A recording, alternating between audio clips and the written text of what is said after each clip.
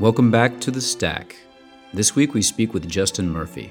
Though in fact, it was not this week but 2 weeks prior, just before the release of WebRTC and Visor. So if you reckon some speculation, now reality, blame us not for seer status, but grant that the corner we saw around also saw around us. We're not just timely, but just in timely. And this, the time we spoke with Mr. Murphy, we talked of these things. First, about Assembly and how he's putting together a series of podcasts there. Surely more professional than ours, and so we ought to hate him, but cannot, because he's talking Urbit. Then, as well, of what it's like to make it outside the academia. Academia? That, tough nut to crack. And not wanting to go back, what it's like making a shilling selling your ideas independently. Then we discussed Justin's project to make high-quality matches. No, higher still, to arrange marriages that will lead to more babies for the Urbit army. And finally, Justin turns the mic on us so we can answer less well than the professionals a number of questions about Urbit. Strangers in our own homeland. The hunters become the hunted.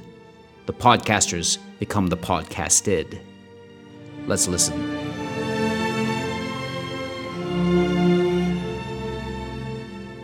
You're already in Austin, so the Urbit assembly will be coming to you. You don't have to travel. Yes, that's right. I'm excited for that. I'm very curious to see what the vibe is like. Last time I went to an Urbit meetup here, it was very interesting. It was the first time I went to an Urbit meetup, actually, and I was impressed. I was actually really struck by how cool everyone was, and it just felt like a really good vibe. So I'm excited to see what the annual conference is like. You're doing like a podcast series there, right? Yeah, that's right. This is like not official or anything. I'm just doing it on myself on the side. But I figured since all the galaxy brains of Urbit will be in where I live, I figured I might as well carve out some time and just bang out a bunch of interviews. So I'm going to do a whole series on the OtherLife podcast of just Urbit people. I'm actually going to rent a hotel room in the conference hotel just to get as many people as possible. How did Urbit get on your radar? I suppose it was a while ago, several years ago. I don't remember when it would have first got on my radar, but I remember just vaguely looking into it when I first heard about it and just kind of thought, okay, this is retarded. I'm like not going to bother with this much more. I probably just looked at it for a few minutes and thought it was retarded. And then maybe like a year after that, it kind of came up again, I think what happened was I met some people who were cool, who I became friends with, who were into Urbit. And then I kind of updated my interest in it a little bit. I was like, oh, well, I like these people and they're smart. So if they're into Urbit. And then I kind of went back to it. I think I probably studied it a little bit more, but still was just kind of like, okay, weird flex, but okay. And then it was only like a year ago. No, not even. It was like, what am I saying? It was a few months ago, really, that all the stuff I was thinking about and writing about with respect to the internet and the political trajectory of contemporary institutions and my own predilection for exiting the institutions and all of the kind of theoretical background for my perspective over the past few years suddenly kind of congealed. And when I was re-exposed to Urbit very recently and I just kind of looked at it, I was like, this is very, very nicely aligned with a lot of my theoretical convictions that I've accumulated over the past couple of years. And I was like, oh, wow, I think people are sleeping on this. This really makes sense. And it just kind of clicked. And I just decided, I was like, you know what? I want to be a part of this more. I want to throw my weight behind this. And I want to, think about it more and contribute to it more. So that was only a few months ago. What is it kind of like design or structurally that fits so well with your exit conviction? Well, I guess I see Urbit as a bet on fragmentation and continuing accelerating fragmentation. My friend Bernd Hobart has a funny way of putting this. He actually just said to me the other night when we were bullshitting about it, he said, I'll paraphrase him. I can't quote him exactly, but he said something to the effect of, everyone's secret ideal when it comes to discussion and community is someone that they dislike or disagree with. They want to be able to throw them off a bridge. And like at the end of the day, that's kind of like the repressed secret of everyone's preferences when it comes to intellectual discussion and community and all of that. And basically Urbit formalizes this ability for any individual or any group to just radically declare like who is in and who is out. And this to me is the really promising insight, because all of the culture war nonsense that we see today in the social networks, that we associate with the public sphere today, it's not necessary. None of it is necessary. The left and the right don't have to fight. They don't have to even see each other. And I think Urbit really encodes this in the architecture. Like Urbit will allow for a world where you only ever need to see and interact with the people that you want to see and interact with, and all of the other people you can, metaphorically throw them off a bridge without any conflict or nastiness even being required. And that's how I would summarize the key insight that I think Urbit really gets right and that we really need right now. So many people, and there's like the old Rodney King thing, like why can't we all just get along?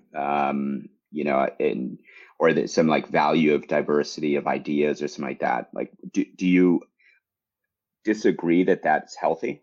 Say that again. Sorry. Oh, just like diversity of ideas and cross-pollination or whatever, that is held up as a real good. Because I think, there's this, maybe it's just an American impulse because we don't have any pillarization, history or anything. But there's just this thing of like, oh, the best thing would be back when, a Democrat and a Republican, say, would just go out and play golf together. But it sounds like what you're saying, and it's maybe not as trivial as just like partisan politics, but that there is a value in some sort of a separation. Is that fair? Am I interpreting it right? Yeah, that's a good point. I think that you can have a healthy amount of diversity even within communities where the boundaries of the community kind of demarcate your strongest convictions or your strongest oppositions. What I mean by that is there are clearly in modern Western societies major cultural rifts, these are kind of existential cleavages, right? So if you're a Christian and you just believe that abortion is a sin, there are certain things that are non-negotiable, in other words, and trying to build, political relationships across those divides just makes for a total mess. Whereas if you put all the people who simply believe that abortion is the worst thing ever and that's their most important issue in the world, if all of those people have a little society unto themselves, there's still going to be a ton of diversity on other issues. There's going to be enough diversity for, I think, a healthy ecology to be possible. So I don't think that the benefits of diversity and the attractions of diversity, which I think are real, I don't think that those necessarily require people to be constantly interacting with, existential enemies in terms of core values. Does that make sense? No, totally. And I think that probably the number of issues that deserve a sort of cleavage can be pretty limited, but they are very serious. So I get what you're saying there, and perhaps it's kind of an insidious suggestion from, like, say, media or whatever, to say, oh no, like, you still have to get along with these people who have honestly like a totally incompatible worldview. Yeah, I think that's right. So yeah, I think Urbit is really undervalued, and I think people are sleeping on it. And I also have the vibe. I get the vibe that there is a real kind of inflection point right now of interest in it. The whole fact that the Urbit ID system is kind of built on NFTs, and that was a decision that was made such a long time ago, way before NFTs were cool. And now there's this crazy NFT mania. And it just so happens that, that Urbit actually utilizes these for, a really interesting use case. Just so many little things like that just make it feel like the stars are aligned. And there's just a lot here with Urbit that is correct. Tell us about bringing. So you have your community, I think I'm not sure what you call it, just the OtherLife community, but bringing that onto Urbit. And have you turned that into a DAO, a DAO? I would say it's like a proto DAO, a kind of experimental. That's an experimental trajectory, but I think there's a lot of hype right now with like calling things DAOs and calling things this or that. So I don't want to overplay it. It's really for my projects and from where I'm sitting, everything I'm doing around kind of community and crypto, it's highly experimental. So I think the patterns for these things have not really fully emerged yet. I don't think that we really know yet what really is going to turn out to be the stickiest and the most effective, valuable long-term model or pattern for these types of things. So that's my perspective with all of this. So yeah, we have an ERC20 token. The cash tag is money sign life, LIFE. And it's out there. You can there's a Uniswap pair. It exists. I've been giving it out to people. And Yeah, I got some, by the way. Oh, right on. Yeah, we have we have a group on Urbit, and we have some content on there that is gated. So you have to hold life to have access to the content. But this is, like I said, just experimental. We're playing with it, and I'm kind of moving slow on it because I'm waiting to see like what really are the big use cases that I really want to invest in. At the moment, I'm kind of just playing around and waiting for my mental models to kind of solidify and gain a bit more conviction. Because there's a lot of hype out there, and there's a lot of like people who just kind of like are trying to, make a lot of money real quick or something like that. And I'm just trying to not do that. So moving a little slow. So there's already content that's gated with the live token. Is that right? Yeah, that's right. But so far, like I said, it's like a proof of concept where I'm moving slow. But yeah, in the Urbit group, you can find there's a collection for people who know Urbit. I guess many people who listen to this are Urbit people, so they'll be familiar with the Urbit terminology. But yeah, there's a collection which has some essays in it, and I've started uploading some exclusive essays that only live in that group. And yeah, to see it, to get to the link for it, you have to hold the life token. This is not yet an Urbit native like integration, but I think there are people talking about building that kind of token gating functionality into there, but it's not here yet. Yeah, it definitely will be here at some point. I know that well, I can say that payment rails are being built now by like a third party startup, and also there will be eventually an Ethereum wallet is being built as well as the Bitcoin one. So you'll be able to sort of gate whatever content that you want, and then just pay the authorship, basically. Make a payment to the authorship and open the gate to whatever content is there. Yeah, so exactly. Yeah, exactly. So I'm excited to see all that stuff evolve and develop. And I think as it develops, we'll gain better insight into how to really do this well. At the moment, it feels kind of like I'm not like making it a big focus of all my efforts. You guys know I do like a bunch of different things. I'm on this kind of like crazy internet hustle, like running this whole like little portfolio of operations. Is kind of crazy. And so I'm not really leaning too hard into the crypto and Urbit stuff quite yet, because I think the patterns aren't quite there, but I'm building, and I'm thinking, and I'm preparing, because I do think that in the not too distant future, there'll be a time when I can really pivot and move more aggressively on that stuff as a major part of my content operations. So do you miss academia at all? No, I really can't say that I just can't say that I do. I mean, there are obviously little features here and there that I sometimes reminisce about fondly, but I don't miss the career. I don't miss that the shape of my life from that time. No, I don't. Do you keep in touch with like, whatever your dissertation advisor, your like cohort, and like what do they think about what you've been doing with your time? Yeah, that's a fascinating question. It's a very good question. And I don't think anyone's ever asked me that, but it is a good question. And the honest answer is, I mean, I've always been a bit of a loner, so I've stayed in touch with, a small number of people throughout my life. So my PhD supervisors, my two main supervisors, I do stay in touch with them. And when I decided I was going to quit academia, I let them know in advance. I sent them a short message letting them know, and the basic rationale. It was very short and sweet, though. And I have messaged them here and there after leaving academia, but The honest truth, the funny thing is, with the people that I worked with at the university that I quit from, I haven't talked with any of them at all whatsoever. And yeah, it's kind of sad. But then again, I don't know. The thing is that when I had my little, turning point in academia, and there was some controversy. There was like some public stuff around it. Um, the dean of my university like told me that the documents that I was being sent said, that I'm not allowed to talk to any of my colleagues. That's what they were like telling me. And I decided to respect that only because I didn't want to get any of my colleagues' hands dirty. Like, I have a high tolerance for controversy. I have a high tolerance for, like, I have thick skin. I don't really care what anyone thinks about me or says about me. And I even kind of, I guess, enjoy public controversy or conflict a little bit, but I know that other people don't. And I never had any problems with my colleagues.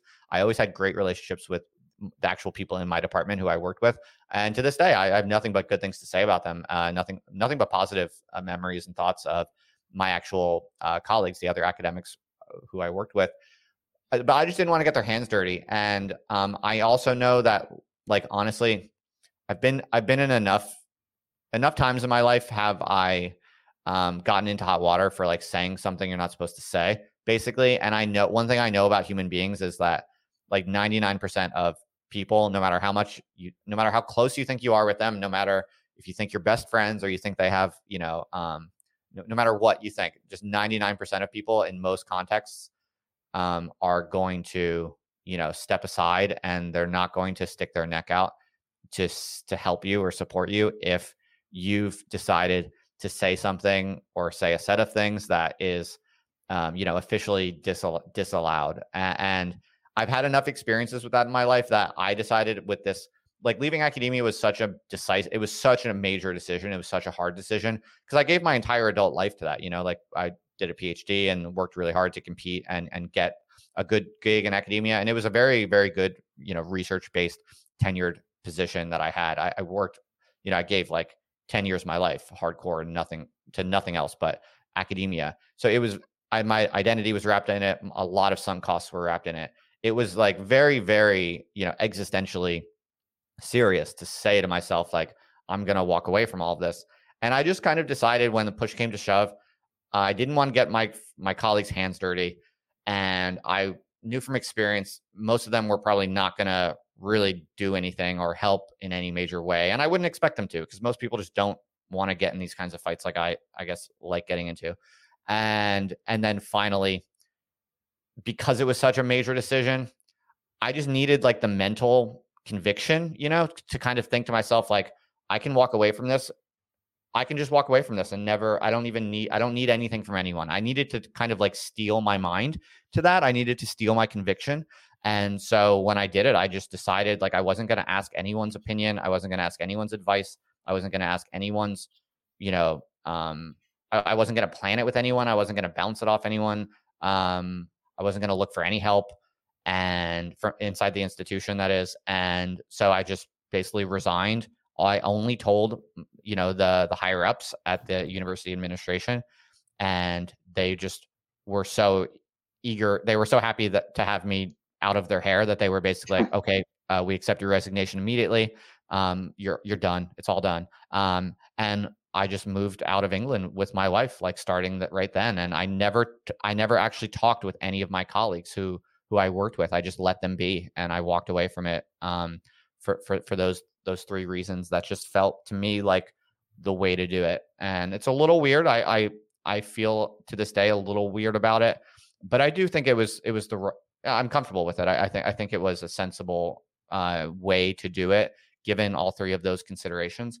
But no one's really ever asked me that. So thank you for asking me that. It's interesting to have an opportunity to reflect on it. So you like, in general, would your view, I mean, when you look at Urbit or the future of the academy, I mean, like, where do you see things going? Because, like, it wasn't just like, maybe some of it was your own personal thing, but also, your own vote of no confidence in where that entire sort of institution is going. So when you look at kind of the work that you're doing now and what you see enabled by Urbit, do you see that there could be any overlap there? Yeah, for sure. It certainly wasn't explicit at the time that I kind of made this big leap in my own life strategy, but there's definitely some interesting things to reflect on here.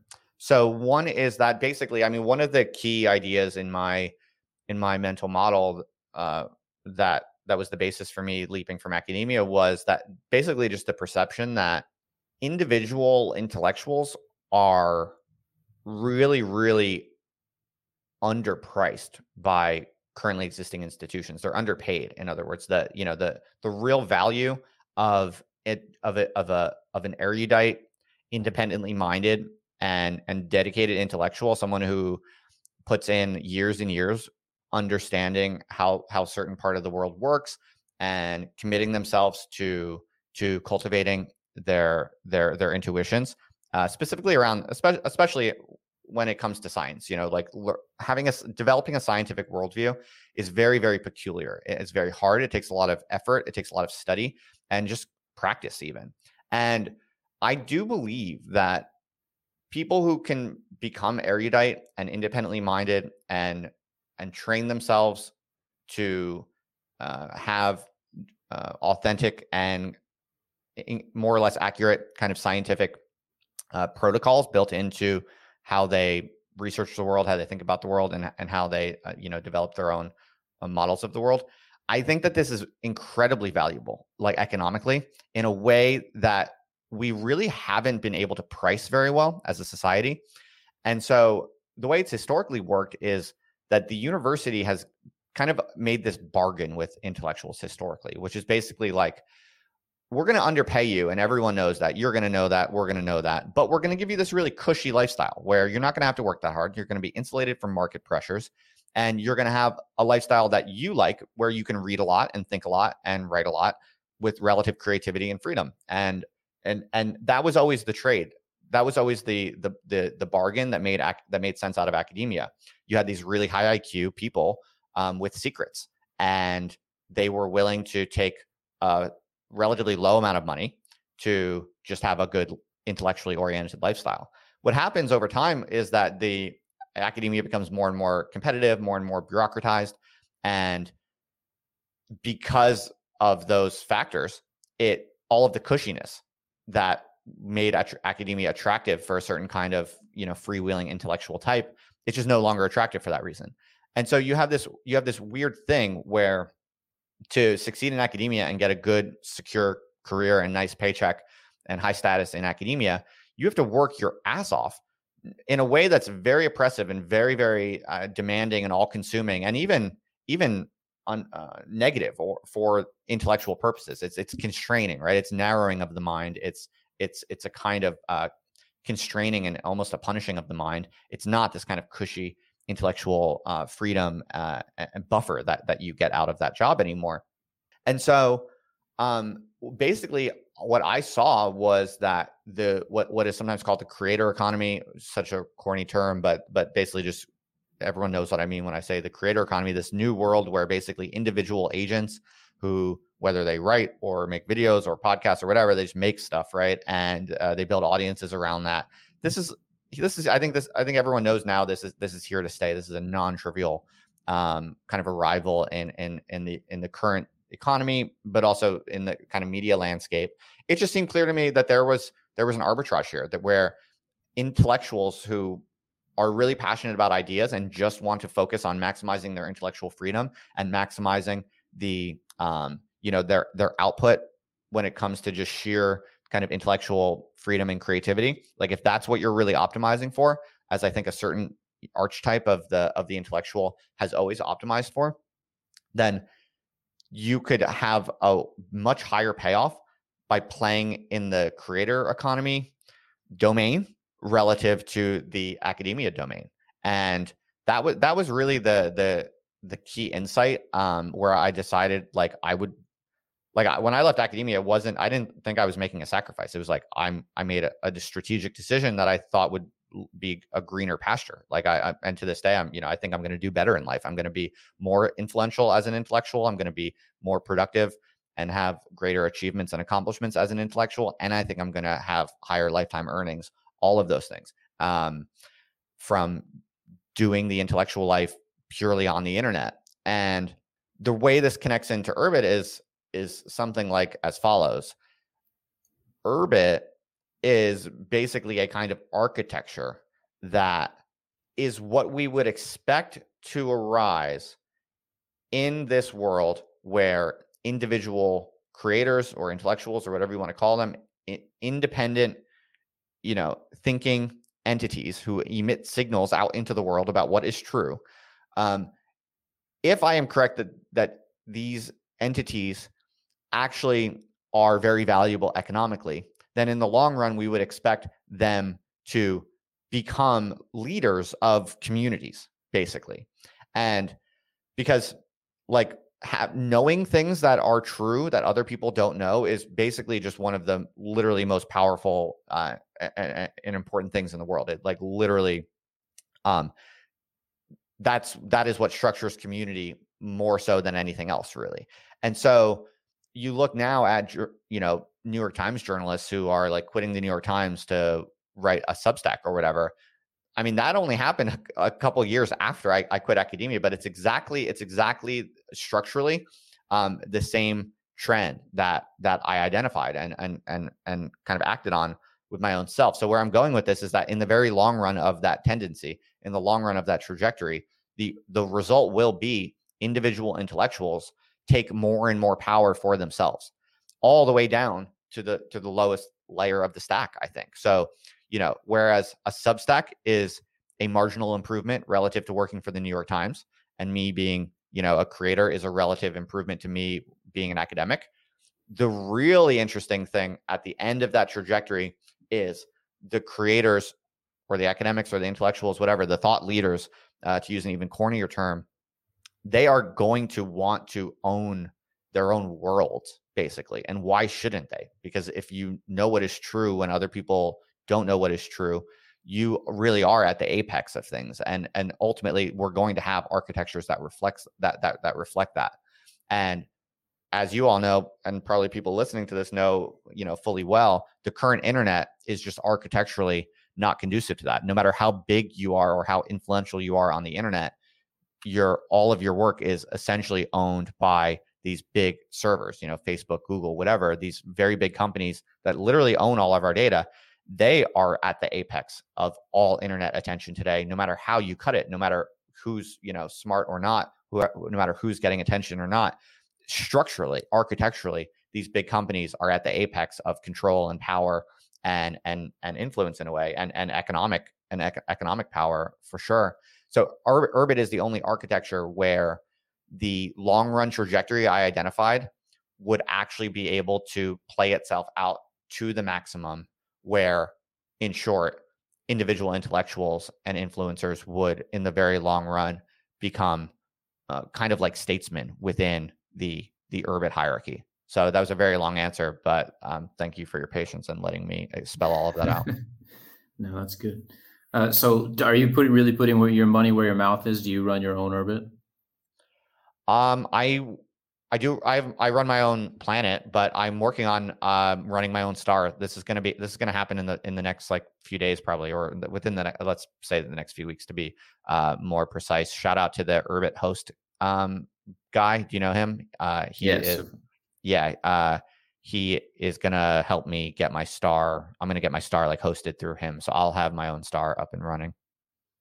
But your planet though, just for fun practicality, how do you host your planet?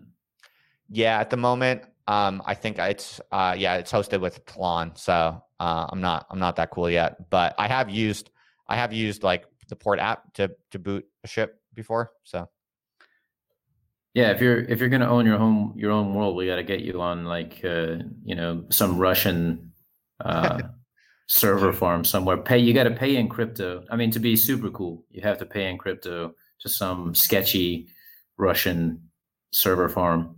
Run your own thing. Yeah, that's cool. I should do that. You're right. I'll make a tutorial video about how to do that. It's pretty cyberpunk. Yeah, I'm sure that'll keep you off all the lists. The you experimented some time ago, I think, with matchmaking or something like that. Did that ever go anywhere, or how do you see the state of relations these days? I will correct you. It's not matchmaking. It's arranged marriages. Arranged marriages. Okay, all right. Well, that's even more trad and Lindy. Yeah, I think you exactly. actually you were successful at least with one, if I recall correctly. Well, You I have don't want to arranged. overclaim. Yeah, so I don't want to Yeah. overclaim success. I'll tell you the whole story. We were successful in that we, through a laborious and thoughtful process, we did make a match and we did propose it and we did earn revenue for the production of a marriage match.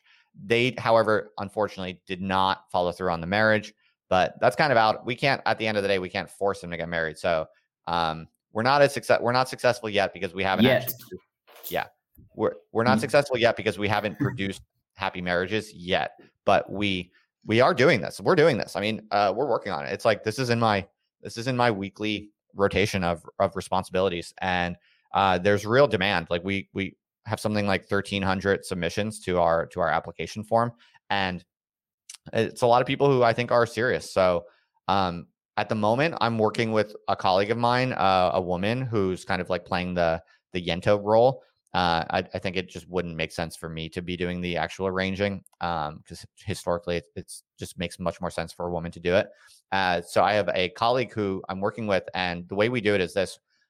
I crunch the numbers using statistical methods, nothing too sophisticated at the moment, but basically from this whole data set of applications, I will run some analyses and basically filter it down to batches that I think, based on research, there's some reason to believe that there's a high probability of successful marriages in this batch, and then I will give her the batch, and she. At least this is how we're doing it now. It's probably all going to change because we're going to have to iterate and learn what works best. But at the moment, I will give her that batch, and then she will do in-person interviews with all those people in the batch, and she'll really like get to know them. And she's putting real time into this, and then from that batch, she will use her subjective judgment to decide who she thinks are the most sensible matches within that batch, and then she'll tell me. And when we both look at it, if we both feel confident that we have a match that could be good, we will go to the individuals and we will say, hey, we think we have a match. Maybe tell you a little bit of generic information about the other person without,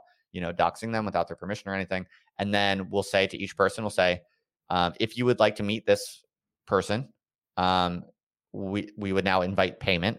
And if you both want to, if you both accept, the offer and you both submit payment, then we will introduce you to each other.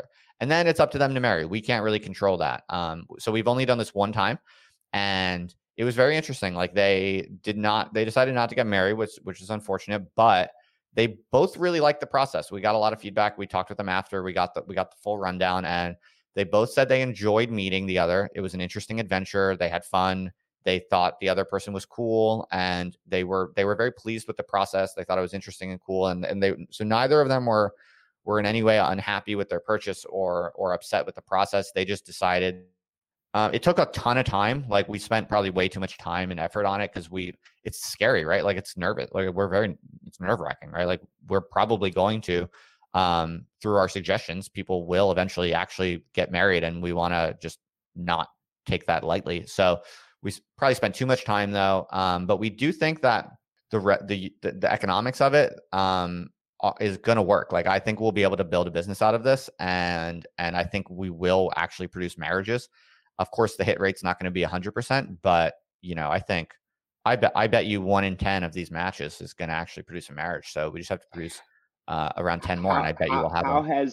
How has demand been? And obviously, it's like I would say ideologically the exact opposite sort of service. But like when that Ashley Madison depraved, degenerate website got hacked, it was like 99% men on it, and like no actual women customers. So have you seen equal demand from men and women here? Well, it's definitely not equal, but it's not half as bad as that either. It's not Right. bad. It's not that bad. I mean, obviously there's going to be some asymmetry there, but it's more like 80-20 overall, roughly. So you say obviously, but like in a healthy society, it would not necessarily be obvious, right? I mean, like there would be sort of equal opportunities for men and women to find each other, and something has just deeply gone wrong. No, I think actually even in a healthy society, there's more excess males than women, I think. Because Sorry. this is all that like evolutionary psychology, like pickup artist stuff that you can find on the Right, internet. right. Okay, All right, okay. yeah. That's fair. Yeah. What so what are The the Moonies reasons force that these people to get married. Like, why can't you? that's what I was getting at earlier. You say you can't force them, and I'm saying not yet. But Yeah. what are the reasons that people are giving you for coming? Like why? So clearly they've tried the other way or the other ways. What reasons do they tell you that they come to you? Yeah, it's a good question. We don't really have a question that asks exactly why they're coming to us. But the way we frame it and brand it is, we basically kind of call it like a matchmaking service for people who are sick of and tired of the endless dating games, basically. And that's what I think. That's why I think people come to us, is like there's just this overwhelming sense of fatigue of like all these people have been using all of these apps for years, going on dates for years, and it's just like people are just like fed up with it all. And I think what we're trying to offer is an opportunity to just basically cut through the noise and just get on with it. Just fucking do it. Just get married. And who knows if we'll be successful, but that's very much like the gist. And I think that is what is attracting people. Well, I don't know what you know about. Well, you should be fairly familiar with this, but about sort of Urbit's current demographic. But there's kind of a bit of a joke about something in the water at Urbit, because it's as soon as you get on Urbit, suddenly you're married with like 3 kids. I don't know if you noticed this, but yeah, everybody like Urbit, the reproduction rate for Urbiters is got to be, or replacement has got to be much higher than it is for the general population. All Urbiters are building, some technology stack as well as reproducing themselves. And Eric Newton, the COO, I think he's 46 and just had his first kid. So my point here is that if you want to have kids, start by getting on Urbit, I suppose. That's funny. That's a really interesting point. Yeah, maybe for the arranged marriage agency, I just need to tell all the men to go on Urbit. Well, the problem is there's no women. There's no women on there. There's some. There's some. There's a woman. Yeah. There's a woman in my OtherLife group on Urbit who's a mother, and she was like saying that she was like asking how to find other mothers on Urbit. You got to go to the Urbitches, I think. There's is that a group? Yeah, there is a group called Urbitches. Yeah, that's cool. That's funny. That's where you send the girls. I was just gonna say that this fact that you're talking about, that there seems to be a correlation between going on Urbit and then having kids. This bodes well for the growth of the network, right? Maybe Urbit will be the first like technology that finds its growth adoption curve to be driven by sexual reproduction. Well, it's funny, but I would say that it's not only the Christian contingent on there, because that obviously exists, but there is a very almost virulently pronatal group on there, of which I would include myself, because I'm pretty pronatal. But if you go on Urbit into the groups that have established themselves there so far, you'll find yourself if you are the sort of like rationalist bent, there's some reason for not having kids or whatever. We're trying to save the planet or whatever. I think you find actually no small measure of hostility toward that idea. Yeah. Interesting.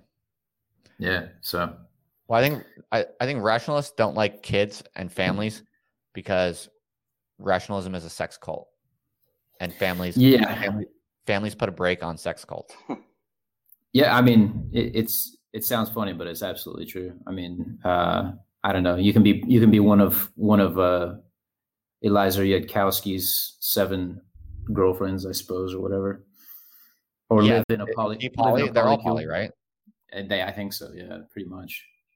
Live in your polycule in San Francisco as it crumbles around you. Yeah. So are you guys all like dads? Yeah, we're dads. Nice. Yeah. I mean, I have two kids. Andy's got. I'll let him say what he's got. I But the same. I think we have the exact same profile, like within months of each other. yeah, we have a older daughter, younger son.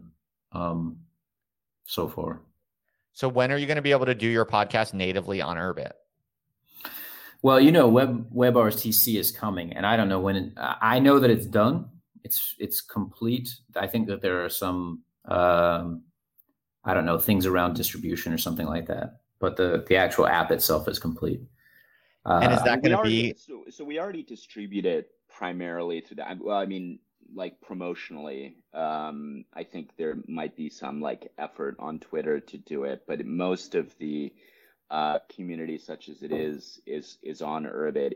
WebRTC, it would be pretty cool to have like a live show and like call-ins, but I think that yeah, those sorts of things. The pace of development, the pace of movement has really accelerated. Oh So yeah. there should be opportunities to do something like that. So is the WebRTC, is that going to manifest as like a new app in this new kind of app store thingy?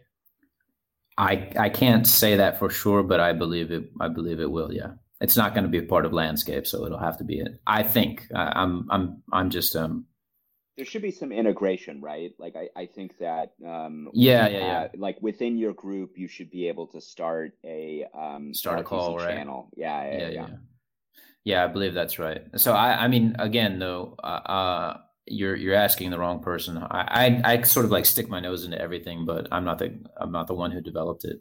But yeah, in any event, you'll be able to do video and audio, and obviously, when the monetary gatekeeping comes into play, you'll be able to do that as well. Pay by So the minute. right, Yeah, that's yeah, great. the new sex line. That's interesting. Do you think like what about recording things like audio and video and kind of hosting them on Urbit or like Yeah. That's what this is going to be. I mean, yeah. audio and video. Obviously, it's like it's well, it's distributed. The WebRTC is like a distributed protocol for audio and video. Which actually, we're recording this on Jitsi right now, so Jitsi has WebRTC integration as well, which is why I use it, as a matter of fact, because I don't know. It's like some consilience with Urbit there, which will eventually use WebRTC as well. So yeah, yes, it will. They'll be using a WebRTC like the distributed protocol for audio and video. So yeah, you're basically helping to host this network of audio and video. So are you guys super bullish on Urbit? Are you all like loaded up on address space and you're like, Oh my God.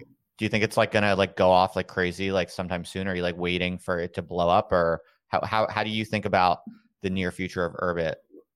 I am. Oh, go ahead. You go. I think it's still highly binary. The answer is for some definition of build up, yes. We've been involved for now can say relatively quite a while, like since early 2020. Obviously, many people have been there a lot longer, but there's a lot of potential. It still is way subscale and everything, but you could see a scenario where address space becomes very, very valuable. Can still see some scenarios where it becomes completely without value. So we'll still have to see, but I think on balance, it looks pretty good. And certainly, like I think there's no question, like people should be moving their online life there to the extent possible, for the reasons similar to like how you described. Yeah, my take is that like I think Eric Newton, to mention him again, he said something like Urbit has to exist. It will be coming into existence. This user owned decentralized protocol, peer-to-peer protocol. This is going to have to exist in the future. With the world the way it is now, this is going to come into being, and it might as well be Urbit. If you want all the things that Urbit does, why not just use Urbit? Because there's nobody else who's more, there's nobody else in the game basically, and Urbit is doing it well. And so yeah, I guess that I haven't put all my eggs in one basket for sure in the crypto sphere, because I also I take part in like the different ecosystems that I don't particularly love, like Ethereum, but that is just sort of like a hedge against me being wrong about Urbit. But yeah, I mean, we made a podcast, man, about Urbit. That's how much. Just like some random 40-year-old guys making a podcast. It's like the millennial. We've achieved like the millennial final form here of creating a podcast about something we love. Yeah, I mean, I think like the internet, so-called, as it has been up to this moment, is completely unsustainable. Even for reasons similar to what you described of like academia, right? I mean, like just the load-bearing platforms are so totally corrupted, and your own access to it is highly contingent on decisions that maybe have like nothing to do to you, and like you don't own anything. Like if I am not on Facebook, but if I were and I started putting my kids' pictures on there, like those no longer belong to me, and that's messed up, and they can be used by people for who knows what reason. So it's like I don't think that is like a tolerable state of affairs for very much longer. So, I would agree with Eric, like, something will have to give. There will have to be a new generation, and it might as well be this one. If for no other reason, then that's where I'm highly invested. Yeah. Hell yeah. Yeah.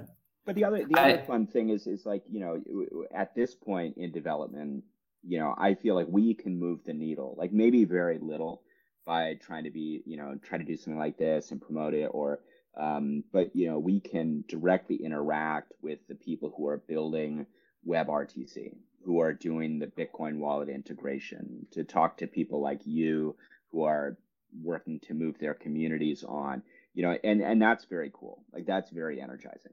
Yeah, totally. I agree with that also. Yeah. Yeah. He's not going to toot his own horn, so I'll do it for him. I think at one point, the cryptocurrency forum was the largest group outside of Urbit community. So, I mean, you at this point, you actually can, as he says, you actually can have some impact if you get like, if you start a beloved community on Urbit. So you don't necessarily just have to be a developer, although getting on Urbit and falling in love with it has made a number of us, there have been like career switches in our friends group from what they were doing to software development just because of Urbit, because they want to like build stuff for Urbit. So and like full-time Urbit related software development, right? I mean, yeah. Well, actually, now it's come out, we can talk about it. Not that this is one of our friends, but rather like, for instance, talking about the third-party software is starting to happen, like actually happen. I don't know, Justin, if you saw this, but just like within the past 12 hours, DC Spark released a new piece of software for Urbit, or two pieces of software for Urbit, actually. One's called Visor, and the other one is urbitdashboard.com. So I don't even know if you've seen this, but no, tell me. Oh my God. So yeah, Urbit Visor is kind of like MetaMask. You use MetaMask, I assume, right? Yeah. Okay, but imagine that instead of for Ethereum, it's like a MetaMask for directly connecting to your Urbit. So what you do is it's a browser extension for Chrome right now, and they're working on Firefox as well. And it kind of looks like MetaMask. You open it up, you set up your account by creating a master password, and that password encrypts your plus code, which if you like, for anyone who doesn't know what that is, Urbit people probably do, but so your Urbit prints out a code that allows you to log in to the Urbit from outside. So anyway, this extension called Visor holds that code for you in a so yeah, it's encrypted with the password. So you got the password, or the code is encrypted with your password. You log in, and then you can like switch between Urbits. So if you're running more than one Urbit, you can quickly switch between them. But the really nice thing about it is that it's a total permission layer between the rest of the internet and your Urbit, and you can use these sort of like permissioned apps on the internet that are connecting. The back end is your Urbit, and then it can kind of interface with these web apps. And one example that they have is the one that I just mentioned, Urbit Dashboard. So it's kind of like protecting your Urbit from the nasty outside internet, but you're sort of still able to use like your web browser to, and it will allow, like you're familiar with Landscape. This is going to bring other like third-party builds to the Urbit ecosystem. So for instance, if you went to urbitdashboard.com, you log in with your Visor, which connects through a permissions layer to your Urbit, and then you tell it what permissions the website is allowed to have for your Urbit, and then you go. So like for instance, the Urbit dashboard will show you how many groups you're in and how many comments you haven't read and things like that. You should check it out. Interesting. Yeah. And they just released that hours ago. So basically, you're going to be able to use your Urbit ID to have an identity on other websites on the clear web. So without having to like give them all your information. Correct. Yeah. And you can use it as a like an Urbit ID login. I think, by you log in kind of like, MetaMask is now used to use your Ethereum wallet to log into a bunch of distributed apps. It's the same thing, but with your Urbit. Okay. Interesting. Wow. Yeah. I gotta meet these DC Spark guys. I know they're in Austin. I'll find them. I think one guy was going from Asia. Are you asking me? Yeah. Oh, I don't know, but we know some of the DC Spark guys, but one of the advisor for that is the one who taught the Urbit course at, what was it, University of Illinois? Yeah, and he's just become their advisor. So anyway, you should be able to meet him because he's giving the he's doing a whole he's doing a workshop. I don't say he's getting a workshop. Yeah. He has some spicy thoughts about academia as well, so you can commiserate on that. Interesting. Okay, good to know. I'll ask him about that. And are you guys developers or engineers or what, or not? No, not. I come from a more finance background. So you guys aren't like hacking on Urbit? No. I am. I teach computer science, which means that I don't program at all. Like I have no coding skills. So I actually when I was talking about people wanting to make a lateral move into developing for Urbit, that I was actually also talking about myself, because I'm learning. I have no practical skills, so I'm learning the practical development side of computer science, and actually learning how to program, just so that I can change jobs basically and start writing code for Urbit. That's all I want to do now.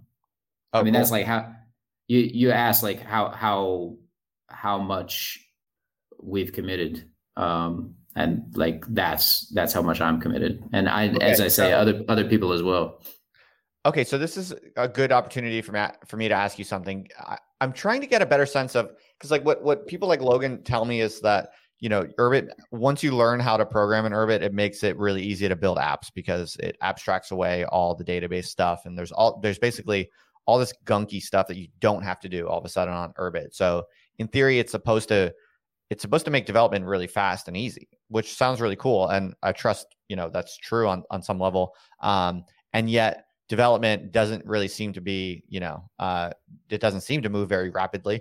So like for someone like you who doesn't, you're computer science literate, but you're not a skilled coder, like how long is it going to take you to be able to ship an app that someone could use? I will say that we know someone who did not know anything about coding at all 2 years ago and has shipped Urbit software that is being used widely now.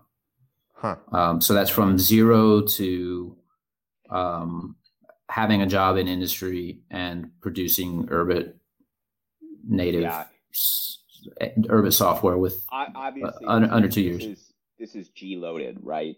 So if you're good, if you're good, and Justin, I would say like you probably fit it. I mean, like if you're kind of smart, you can do that. Yeah. Okay. Sure. And how do you think it's going to unfold when it comes to monetization? Like where will be the monetization points? Like are the apps in the App Store, I'm just calling it the App Store grid, whatever it is, this new interface, like are those apps going to be free? Are some of them going to be you have to pay for them? Or how do you think that's going to settle? I don't think I don't think the economics of the so-called legacy internet or whatever are like necessarily that wrong. So I wouldn't think that it will be that different. People, if there's software distributed on through Urbit, through that ecosystem, it'll be kind of similar. Like sometimes the economics will make more sense in a razor and blade model, right? Where you don't pay that much to, or maybe it's free to download, but then there's stuff that comes down the line. Maybe so there will be some subscription stuff. Maybe there will be some things that are a one-time download fee or a one-time subscription fee, and that will make sense. Certainly there will be Substack type things, I think, for some payments for content. And so the payment technology and everything is coming imminently. And I think we'll see some like kind of just the organic applications, and as there are ways to put up some gates, and it'll be kind of democratic. The people who put content out there and it's garbage, like it's not going to be paid for. So I don't think that I would expect it to look that different from the economics of what you've seen before. It'll just be delivered in a much cleaner way. I do want to say something about the moat, though, which is there are a couple of things that you can get from Urbit. For instance, the high trust that you have for each node on the network. So there's some benefit there to having to knowing that the planet that you're doing business with is sort of highly trusted, and at some point there will be a reputation system that comes into play. And so you bring that in, and you have something like the ability to make markets that are flowing through stars. So stars is the economic layer. If you think about it this way, you think about galaxies as the governance layer, and then stars as the economic layer, and then planets as sort of like the individual or business layer. And then you can start running sort of like financial services through stars and making markets and things like that.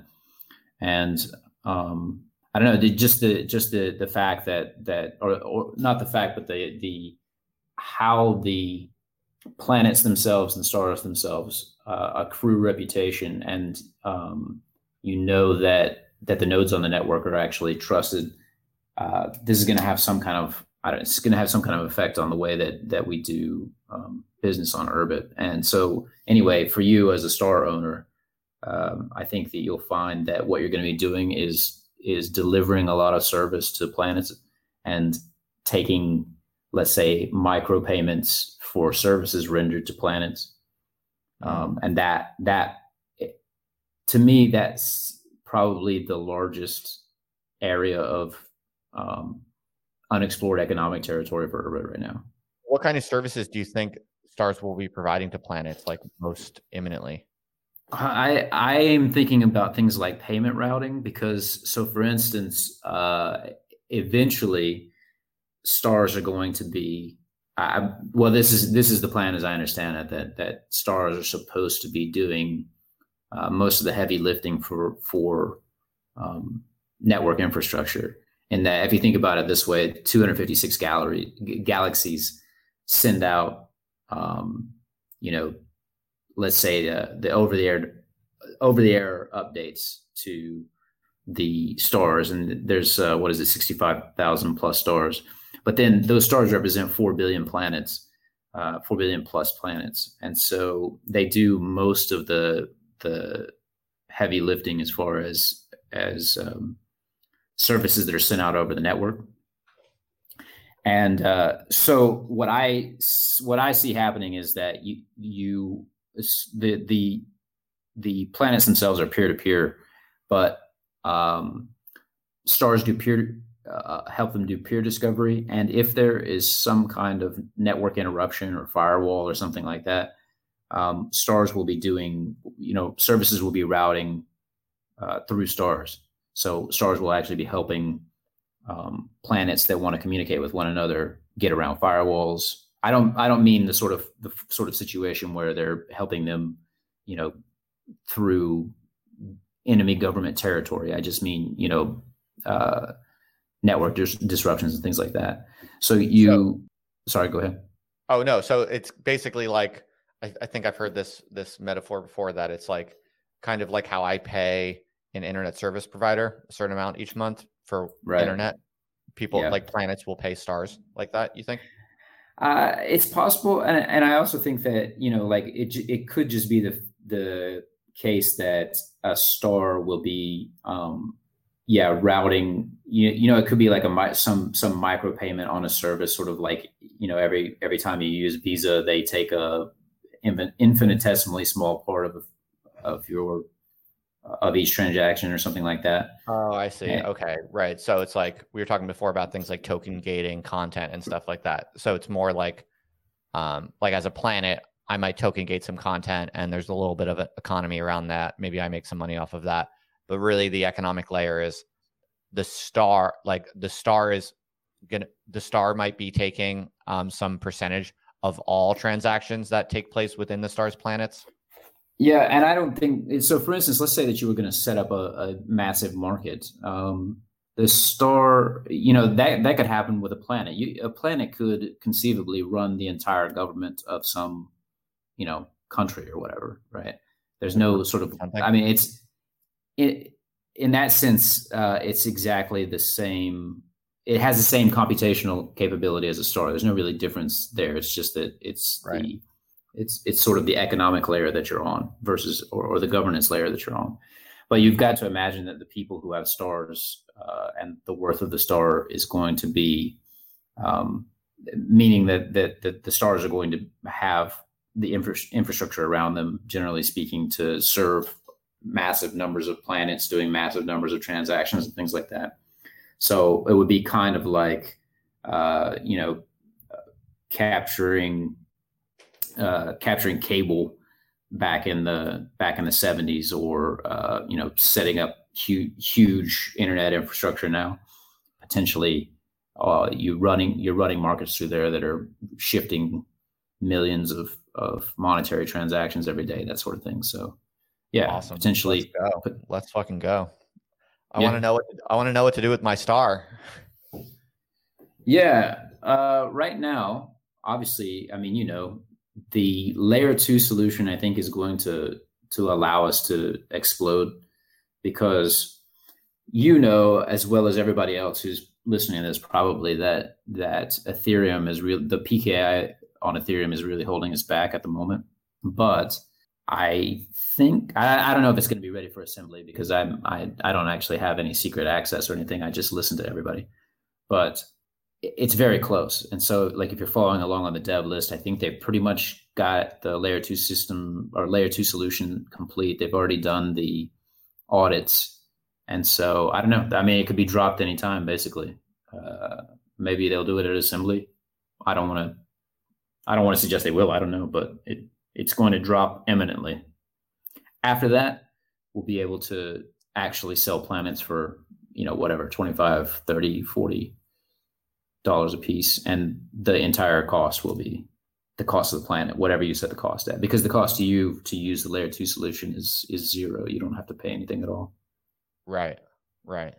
Yeah, part of me, because I was thinking about that, and I mean, you guys might be interested to hear a little report on my experience selling planets, which I just kind of did experimentally. So, yeah, I recently decided, I had too much going on, and I was like, I just been trying to consolidate, and so I was like, I'm gonna shut down my Patreon, and I'm gonna shut down my Discord, and I'm just gonna have this Urbit group instead. That'll be like the one thing, and then, so I have a little Urbit group now, as we talked about, but I decided, since I was like, investing more effort into Urbit and kind of wanted to get behind it, I just basically I just made a little simple onboarding flow, like a little public web page, landing page that was like, if you want to get on Urbit and you're not already on Urbit, I can hook you up with the planet. And I got some like through the Urbit Foundation. They just like gave me some to get started. And I was like, okay, you can just ask me for one and I'll just hook you up. And I ran out of those real quick. Like demand was higher than I was expecting. I figured it would take like months before I used up all of them, but they went really quick. Like people were pretty keen. But I was like, okay, of course, when you offer free stuff, like everyone wants free stuff. So I was giving these planets away for free.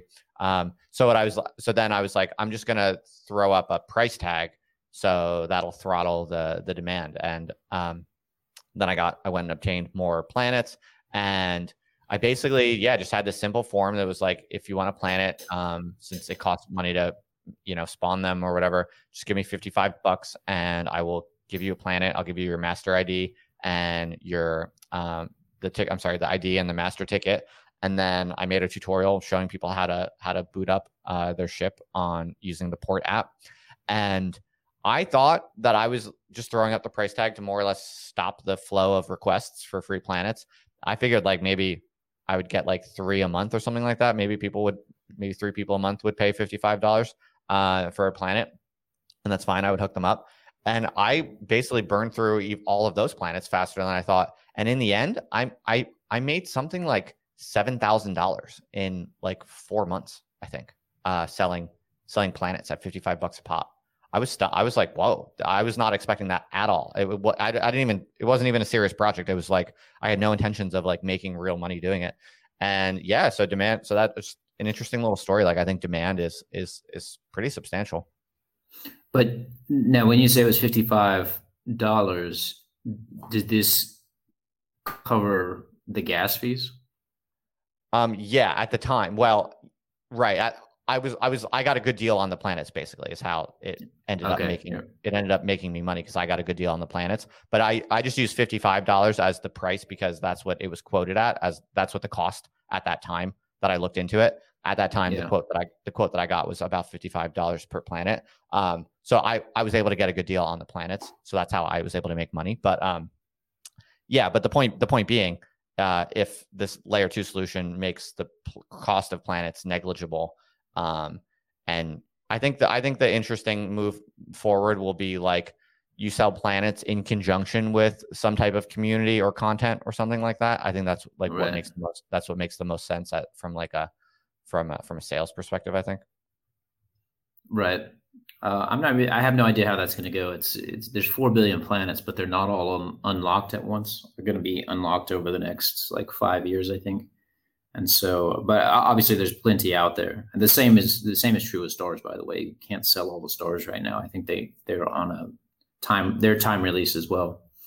So I'm not really sure how it's going to go. You want wide distribution, but also there's going to be some sort of like, De Beers scenario where people are sort of making little cartels or whatever and slow releasing these things possibly. I don't know. I mean, I was thinking about that. And honestly, I was thinking that what I might do when the layer 2 thing comes out, if I can just spawn planets for my star, like for free, I think I might just give them out for free and basically just see how many people I can get onto Urbit.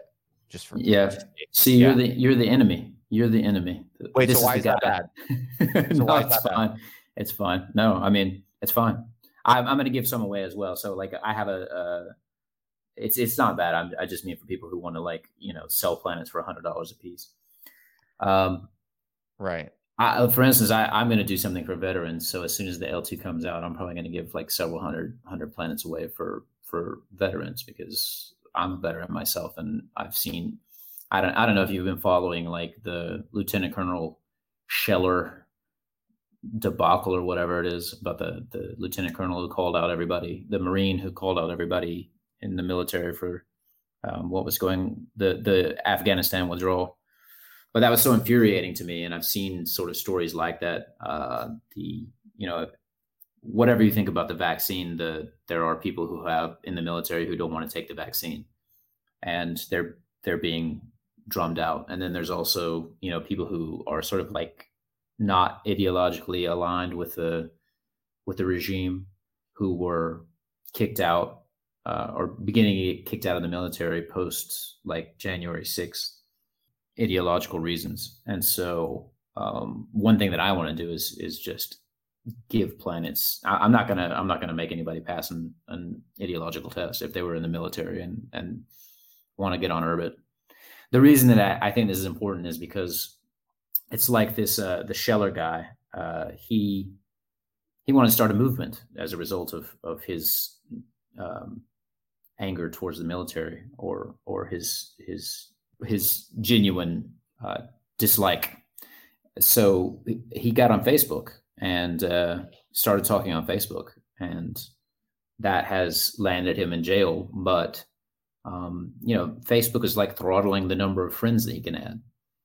So this guy's trying to start a movement of people, of like-minded people who want to say something about the current American regime. And Facebook is not allowing him to build his community because, well, for whatever reason, they throttled the number of friends that he was able to add to his Facebook page. Right. I don't want that. I don't want that to happen to people. I want them to own their own space on Urbit. So I'm going to give that away to people. So I'm my own enemy as well, I suppose. No, that's cool. I mean, I think that makes sense. Well, I think if you want to accelerate growth of the network, then I think it is self-interested and a public good to at the same time to just get people on the network, especially like specific groups who want to talk with each other. Yeah. I really do think that's right, because I think that in the beginning you need to continue to spin out planets to like high quality people, I suppose, because if you're selecting your network, then you get a network of very high quality people, and at some point that means that it's going to be high status to be on the network. And so it's wise in the beginning to just give it away to people who are going to bring status to the network. And then at some point the throngs will be beating down your door to buy your planets or whatever. And what do you think is the best way to onboard new people? Like if you were to try to get a bunch of veterans on, for instance, like what is the flow that you would recommend for them? Like booting through the port app, or what would you have them do? Hopefully we have something within the next year, like a turnkey hosting solution, which means ideally what we would have is somebody like, let's say you and me, we're not highly code literate people, but we could potentially, set up a Docker or something like that on DigitalOcean or whatever. Just as an example, some cloud service, we could set up a Docker. Well, ideally, it would be a turnkey hosting solution where we would be able to just start up the program and then get a dashboard for handling all the flow. People onboarding people and things like that, but also like monitoring, uptime and downtime monitoring and things like that.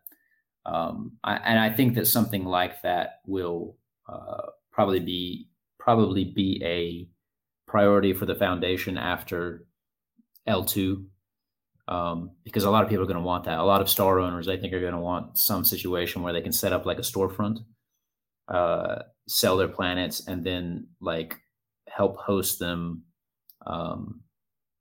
And then be able to monitor them and things like that, and set up payments and all of that.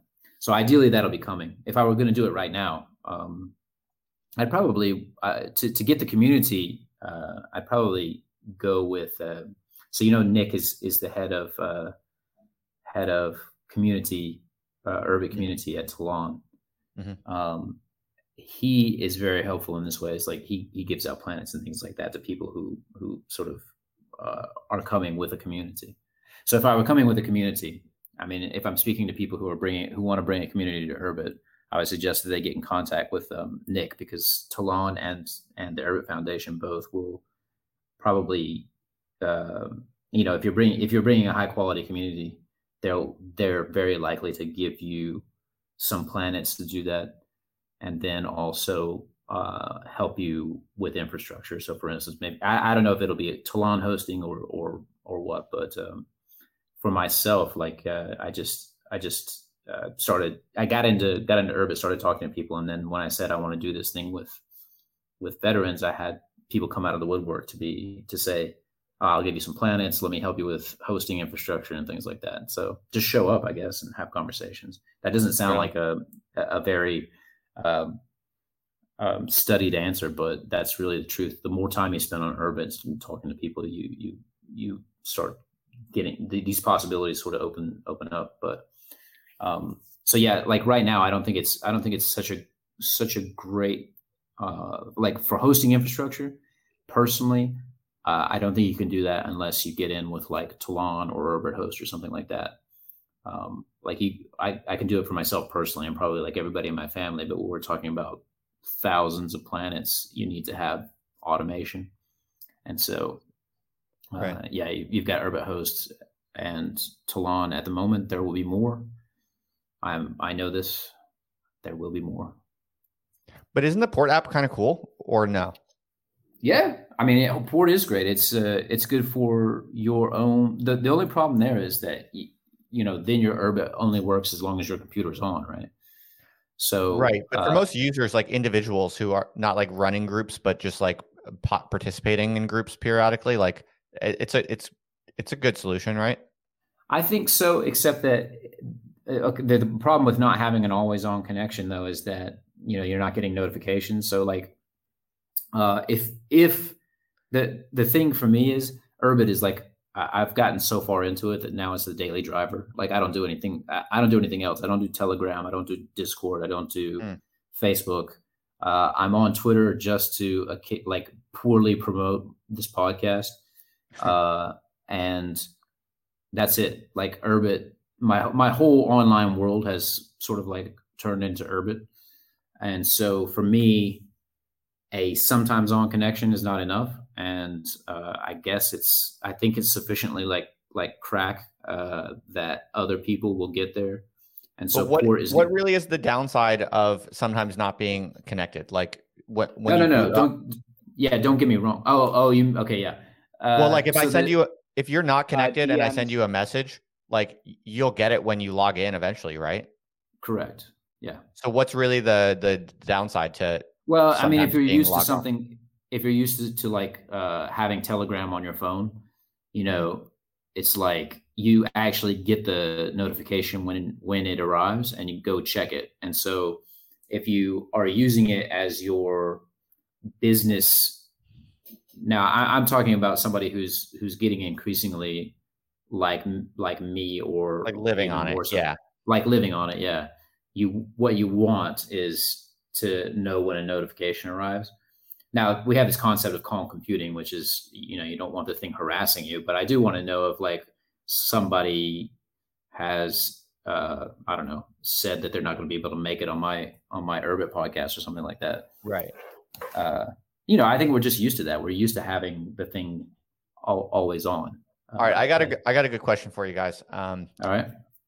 A while back, many years ago, I think Curtis wrote a blog post on the Urbit blog that was like an FAQ. It was kind of a response to objections and questions and stuff like that. And there was a part in there where he responds to this question around like, what's Urbit's killer app? And at that time, he said in that article that he thought the killer app for Urbit would be personal API aggregation. And I'm sure you guys know what that means, but for people listening, maybe whatever, like we have all of these different web apps, right? And they all can communicate through APIs. And it's like a big pain in the ass that we're like always logging into all these different things all the time. And wouldn't it be cool if there was like a computer that we had that was like our one, these are my words, not his now, but if we had one computer that was like the command center where we could manipulate all of these different APIs that we're plugged into, and we can kind of take control over them and write different kinds of programs to rein in our different APIs that we're connected to. And I thought that's really, really cool. Like, to me, that idea resonates very, very deeply with me. And the idea of being able to use my Urbit to basically manipulate and control both sending information, but also receiving information from all of these different APIs, and being able to, write apps or download apps that are going to kind of help me, maneuver through those things and take control of them.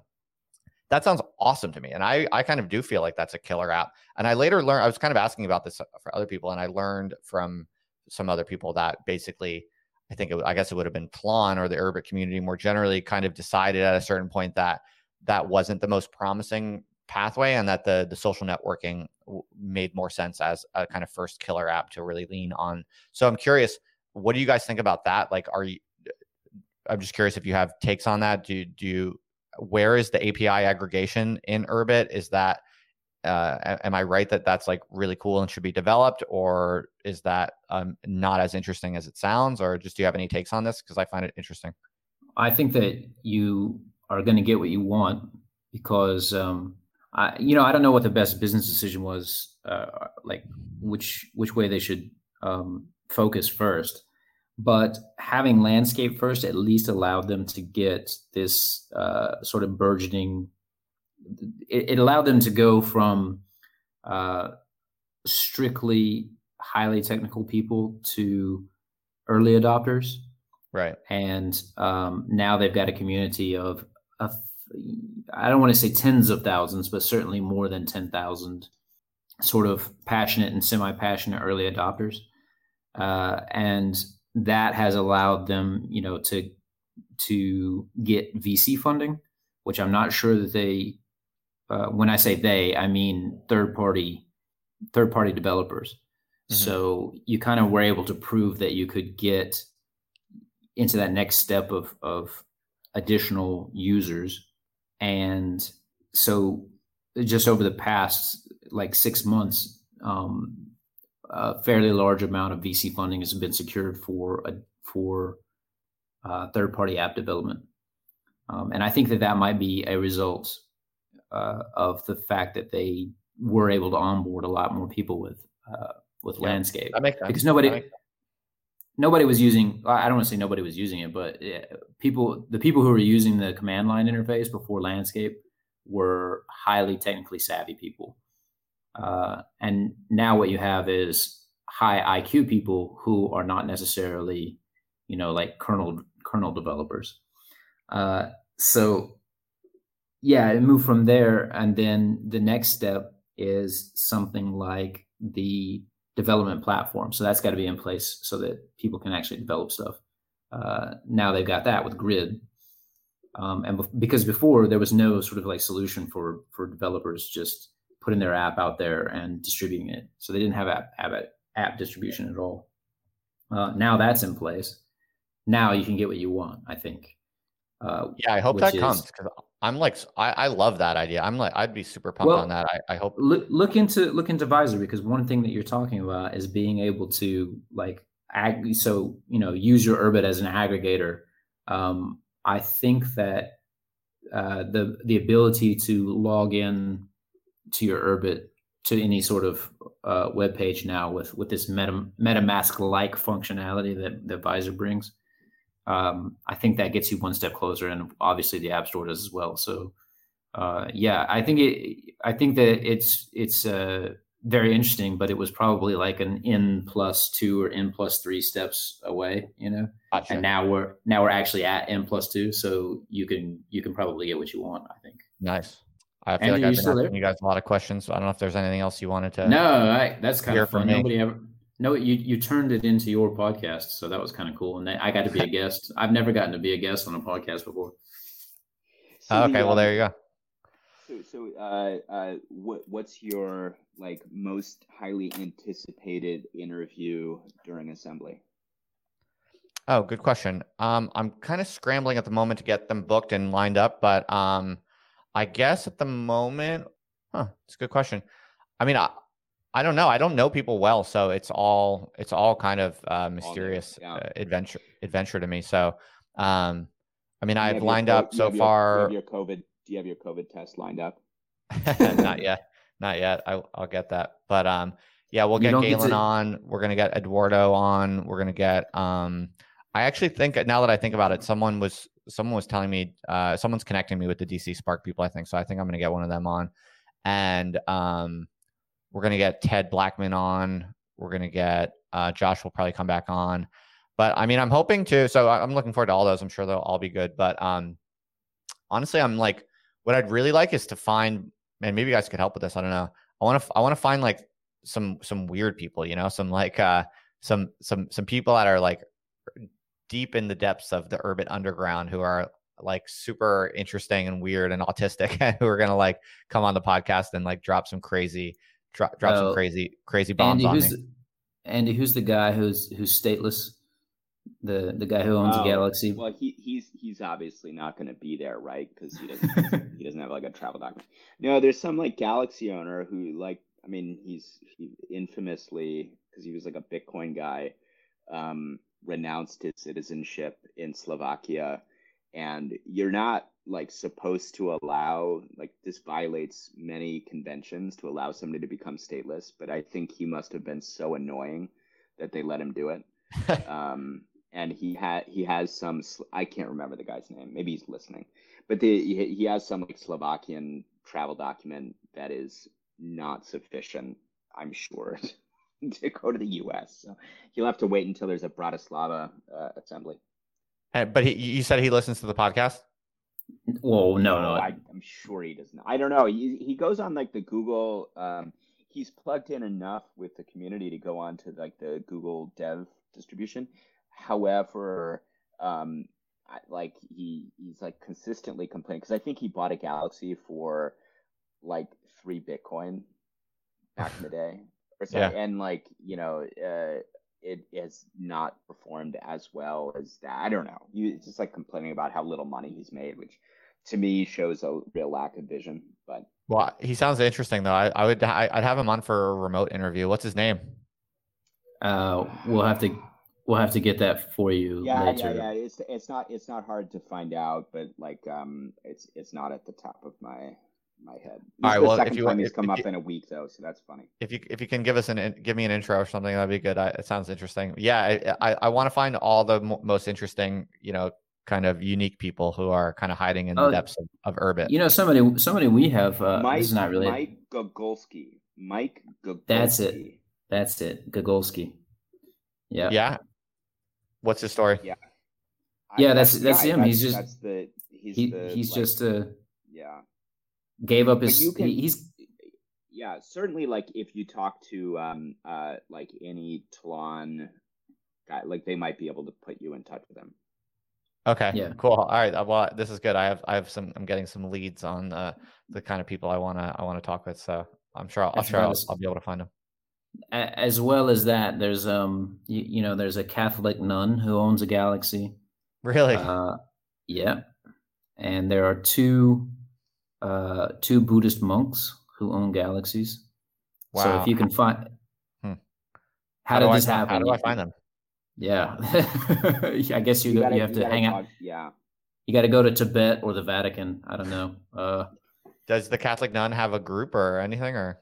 No. I don't think that. I don't even know if they're on. I just know that they own them. I want to correct. It's an Orthodox woman. Oh, excuse me. I believe she was in a monastery, and I don't know if she actually made like a profession or anything, but I think she was like a reader of Curtis Yarvin's work, which I am totally unfamiliar with. But I don't even know who that is. You guys keep mentioning this Curtis Yarvin guy. But he and then I don't know if she was like a programmer or something, but he did like a contest where you could get a Galaxy for decrementing something in Nock, and maybe it was from that she got it. Wow, an Orthodox nun, you said. Wow. Yeah, that's right. I didn't think the Orthodox had nuns though, but I could be totally wrong on that. I could be clueless. They do. They do. Oh, okay. Yeah, it's very different. Like there are not. Well, I'm Orthodox, but they're not like orders the way that there are in Catholic. And you don't have Okay. like cloistered religious. Um, I see. so yeah, that's a whole other interview. We can do that sometime. Can we ask? Let's do a wrap up question then. Andy, you got anything you want to ask? No, I'm good. For wrap up. I always come up with the same dumb question, which is, what is the future of Urbit going to hold for you? No, so yeah. Anyway, what is the future of Urbit? Yeah. I'm happy to give you some sketches of how I think about it. I mean, I should give you the caveat that I'm not an engineer. And what are you going to do? Like, what do you want to do as well? Like with yourself on Urbit. So yeah, where's the thing going? Right. So the caveat here is I'm not an engineer. So sometimes my Urbit futurism is maybe, I don't know if maybe it's like a bit off the mark, but then again, sometimes I think it's good that I don't have the engineering to constrain me. So I just like can use Urbit as this kind of like canvas for my like computing dreams. So with that as a caveat, I don't know how grounded to reality this is. I mean, what I really think about, what Urbit looks like in a fully developed Urbit ecosystem, in my view, is kind of a combination of the personal API aggregation benefits, which resonate strongly with me, and the nicely governed private community features. So in my mind, like when I really think about Urbit in the future, I think about a laptop that I log into, which is like just Urbit, and I just have like one or two or three apps, and one of them is like a writing app basically. And I kind of have this, like, this is an exercise in kind of like Urbit futurist like app development, but what my mind always goes to is just like a beautiful word processor basically, that I just do all of my work in there. I do all of my thinking and writing in there, and then I can basically, with any piece of text, I can kind of just like, I don't know, right click or something like that, and I can kind of define like where it goes and to whom it goes, and like the conditions for it. So it's like I might write, maybe I write like an inspired 1,000 word little essay, and I'm like, okay, this is suitable for my OtherLife group, and it also, this makes sense to send to my email newsletter. And so I would just like select that bit of text, and then I would right click, and it would mark, this goes to group, this goes to newsletter. It's instantly sent out to my email newsletter infrastructure, and it's instantly made available in my private group. But maybe for another bit of text, maybe it's just like a really good one-liner, and I would just select that and right click, and I would push that one to Twitter or something like that. Maybe for another one, it's maybe it's a really good, I write some piece that's really, really good, and I want to put that one behind the paywalled OtherLife archive, and I would just basically be able to do any number of these different types of distribution tasks, all from within one like highly focused, centralized kind of command center. And then in the future, as my work evolves and as I build a library, ideally all of my writing, all of my output is, I'm able to introduce new layers of control and manipulation on top of my whole archive of past writings. And this is, I think, a huge problem right now, because today creators kind of put their work in all these different places, right? I might upload a video to YouTube. I might upload a piece of text to my blog and my newsletter. And then, a year later, I've done all this work and I can't remember where anything is. It's all in different places. I can't retrieve it. I can't, let alone recombine it or remix it. And this to me is the real light at the very end of the tunnel of what truly optimal private computing should look like and feel like, is all of the work that I've invested into my computer, my writing, my accumulation of links and ideas and and relationships as well. That all of that stuff can start to actually accumulate kind of compounding value over time in a way that it just does not at all in the current version of the clear web. So, I imagine something like if I record a video, let's say I want to record a little lecture video on some topic of interest to me. I will do that on my little Urbit laptop, and I'll have these different types of apps that I'll have developed, other people will have developed, or I'll develop them with my engineering friends or whatever. But, in an ideal world, I like make a little video, and then I also kind of right click that, and I send it down a whole production line, a whole kind of assembly line where the video gets turned into audio, and the audio automatically goes to the podcast RSS feed, and people who subscribe to my podcast get the audio of that video on their phone immediately.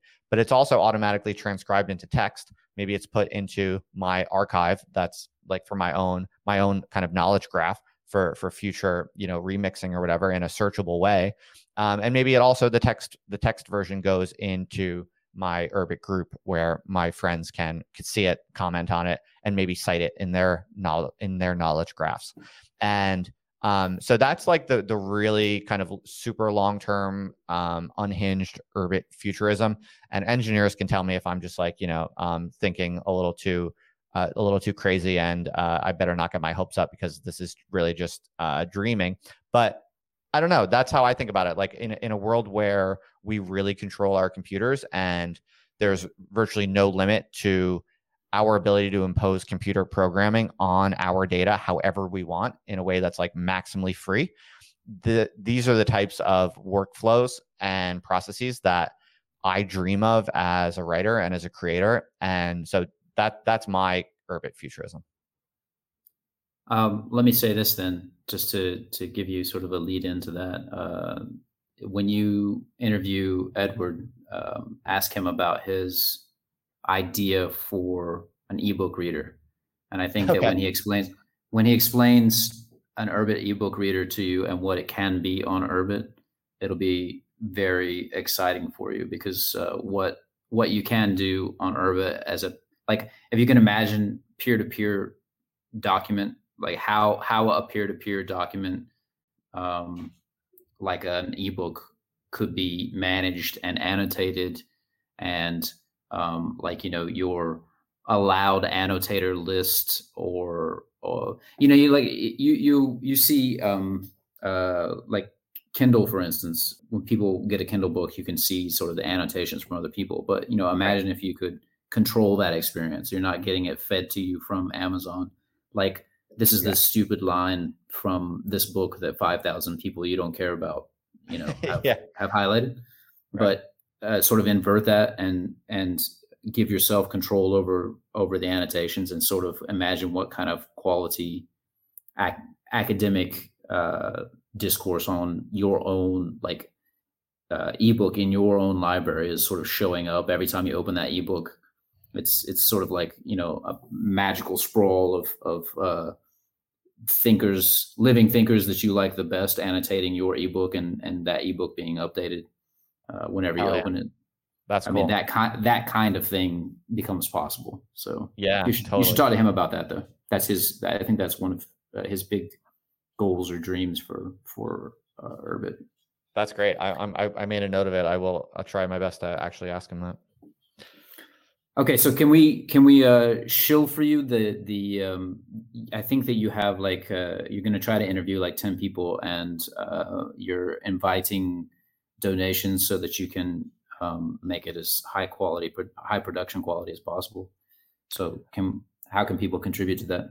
Oh yeah, sure. I wasn't sure if this was going to get out to the public in time for that, but yeah. So basically, I'm investing in doing a professional quality interview series that on my podcast OtherLife, which will be dedicated to all the galaxy brains of Urbit that I can gather together over the assembly in Austin, Texas.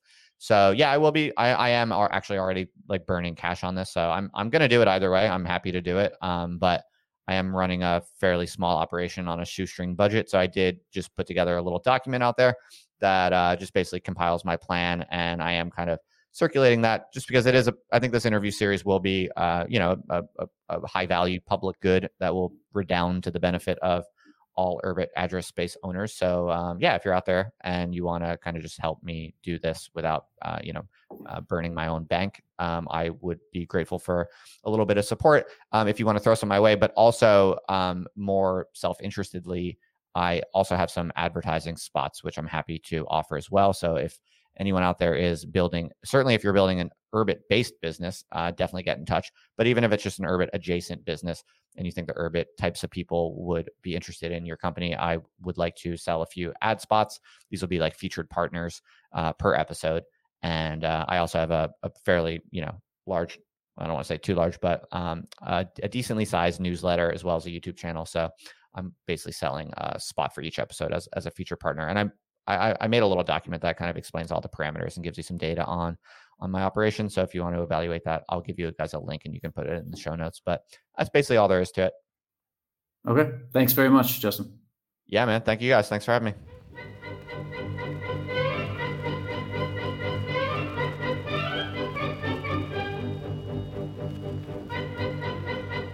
Thank you for listening. Please visit us at www.thestack.link or find us on Twitter at thestack.link, all one word. And please remember to like and subscribe on SoundCloud and iTunes. I'm Josh, and with Andy, we are The Stack.